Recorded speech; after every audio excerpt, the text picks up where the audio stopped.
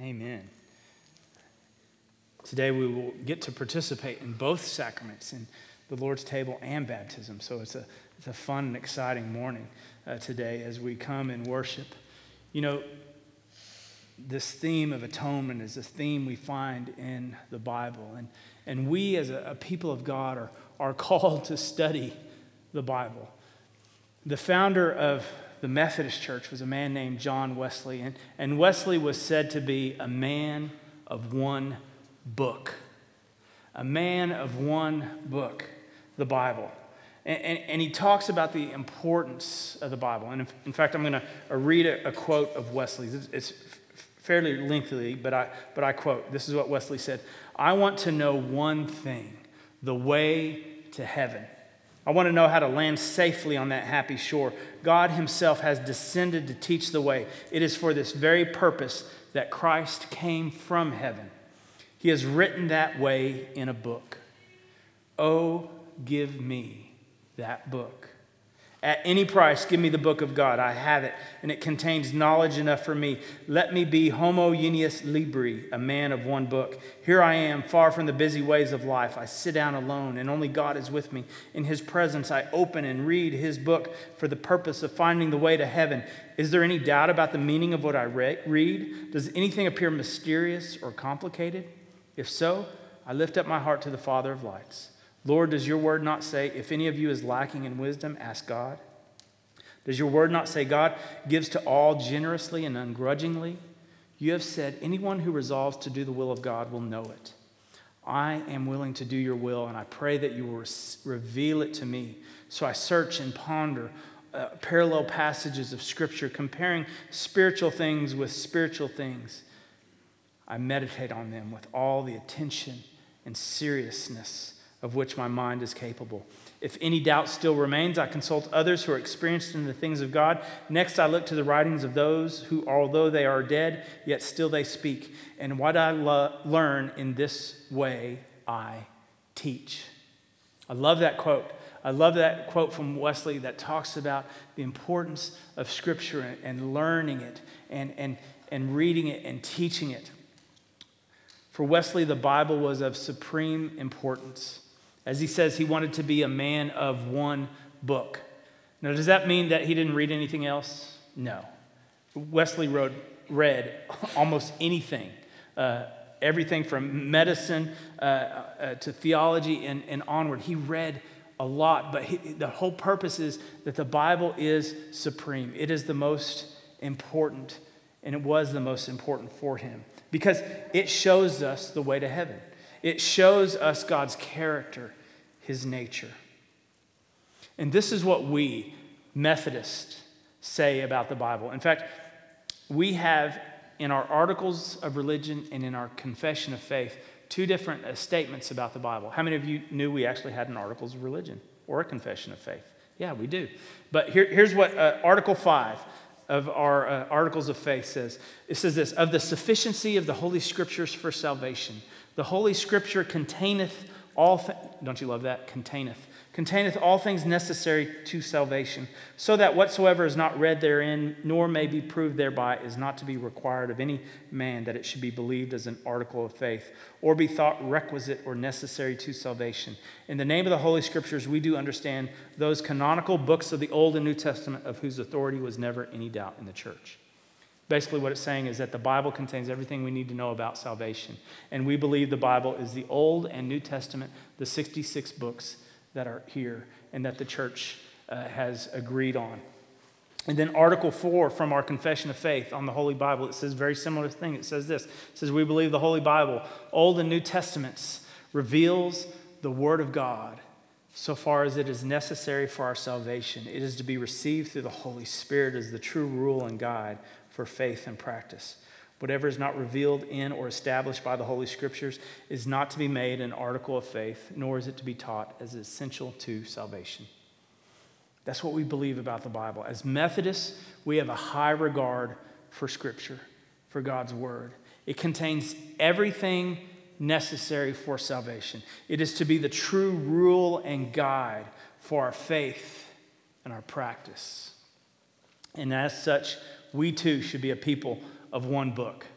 That's who we should be. A people who hunger and thirst to know God's will, his character, his hope of salvation. That's why we study the Bible. But as I said last week, studying the Bible takes work. Sometimes it's not easy at all. Those of you who are on the Bible reading plan, what are we reading? Leviticus. Yeah, that takes work, doesn't it? Trudging through Leviticus. But it's worth the effort because the Bible contains this hope of our future, the hope of our salvation. And here's the thing, how we approach Scripture, the Bible is important because too often we approach it wrongly. We approach it like an instruction manual. And it's true that the Bible contains instructions. What is Leviticus? Instructions. It's a lot of instructions. But it's more than that. It's so much more than that. See, if we approach it with that mentality that it's an instruction manual, then our excitement about reading it is often waning, isn't it? How many of you like reading instruction manuals? Are there any random people out there? Yeah, see, there are those. You can pray for them. Yeah, there's always a few that like reading instruction manuals, but for the majority of us, we don't want to read an instruction manual. It's boring. You know, and how many of you have read your car manual? Yeah, where is it? It's in the glove box of the car, right? When do we get that thing out? The only time we get that thing out is when there's one of those lights that comes up on our dashboard and we have no idea what that light means. Then we start hunting in the glove box like, what is that? And we try to figure it out. Or if we're trying to replace a headlamp and it's giving us instructions on how to replace a headlamp, and then it goes right back into the glove box, never to be looked at again until another light comes on. See, too often that's how we treat the Bible. We only refer to it when there's a light that comes on in our life. There's a setback or there's a struggle or something. There's a hiccup in our life, and we're like, oh, maybe I better go check this out and see if I can find an answer to this question. And then we get it fixed, and then we just put it back on the shelf and don't look at it again. See, but the Bible is much more than that. See, I see the Bible as a grand story, not an instruction manual. It's the story of God. It's the story of his creation. It's the story of humanity. It's the story of our brokenness. It's God's story of rescue for us. It's the biography of God and humanity, and in it is great drama. We should approach the Bible with a sense of awe and excitement, with a sense of wonder for how God has redeemed us, how he has saved us, how he has atoned for our sins, how he has rescued us. What a story. But even better than that, it's a true story. So how should we, as good, faithful Methodist Christians, study the Bible? Well, first off, I wish we were known like those early Methodists in studying the Bible, because the early Methodists, they were often made fun of. They were called Bible bigots and Bible moths because they were drawn to the Bible like a moth to a flame. And they studied the Bible constantly because the Bible was their foundation and their guide. That's what I want. In fact, John Wesley, he often got in trouble because he preached the Bible and his emphasis on it. The church sometimes didn't even know what to do with him. They couldn't handle him. Why? Because he spoke the plain truth of Scripture. In fact, there's a great story about Wesley had preached a sermon entitled Scriptural Christianity. And he preached it at Oxford University where he taught. He taught there. And he preached this sermon in 1744. It was the last time he was invited to preach there, if you can imagine. Why? Because he dared ask the question. This is the question. Where is scriptural Christianity being lived out? Where is it being lived? See, what he did is he preached the word, and then he said, you. I don't see it being lived out in you. And he called out the university staff, these Oxford professors, and he said, I don't see it being lived out in your life. And he called out the students, and he said, I don't see it being lived out in your life. And he called out the Anglican priests that were sitting there. And I said, I don't see it being lived out in your life. There's not evidence. In effect, he says, if you aren't living this word, then are you really a Christian? See, I want us to be known again as a people of the book, that we know its themes, its contours, its stories, its purpose. See, making the Bible a part of our life is critical for our journey of salvation, to guide us in our journey to heaven. More than that, to guide us on this journey here on earth. It is formative for us as Methodist Christians, for our journey to holiness of heart and soul and mind. It should form us more than anything else in our culture. Too often, though, we let the culture form us more than this. And we try to make this conform to our culture or our beliefs instead of vice versa. But it is our foundation. It is our story. It is our life. And we should approach it as such. This is our story, our life. Jesus said we don't live by bread alone, but by the very words of God. So last week I shared briefly about how to study God's word inductively. And we talked about inductive Bible study. If you were here last week, we talked about that, how to do that. But today I'm going to give you 4 different kind of tips or ideas on other ways to study the Bible. These things for you to consider. And these thoughts come from a great little book called Spiritual Disciplines Handbook by Adele Calhoun, and I would commend it to you. It goes through all the different spiritual disciplines, and one of them is actually reading Scripture. And there's different ways you can approach reading Scripture. And the first way they mention is the artist's method. And this might really appeal to some of you who are more creative or artistic. This might be for you. And here's what you do when you're kind of approaching it from an artist method is you read a passage of Scripture and then you ask yourself 3 questions. The first one is this: what speaks to my heart? And then as you're reading it and you say what speaks to your heart, then you might draw a heart beside that word or phrase that is speaking to your heart. You could have colored pencils even and color it in if you want to, if that's kind of, you're more creative in that. The second question you would ask is, what new thought or idea comes to me? And then you could draw a light bulb beside that thought or idea and write beside it what that means, that whatever that new thought is for you. And then the third question you'd ask is, what does the Scripture move me to do? That's that application piece. Maybe draw a hand beside it. That's moving you to do something. That what action should you be taking as a result of reading this word? That's one method, the artist's method. What moves your heart? What new thought or idea, and what is it calling me to do?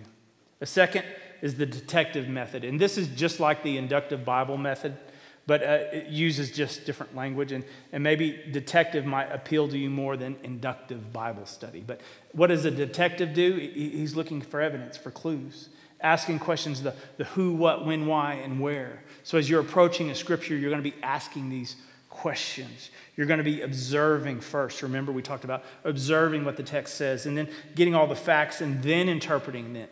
And then from those interpretations, asking yourself, how does it apply to my life? And asking, how will this change my life? What do I take away from the story? You're placing yourself in the story and the different characters that you're reading about and looking at it from different angles. And so how can that help you?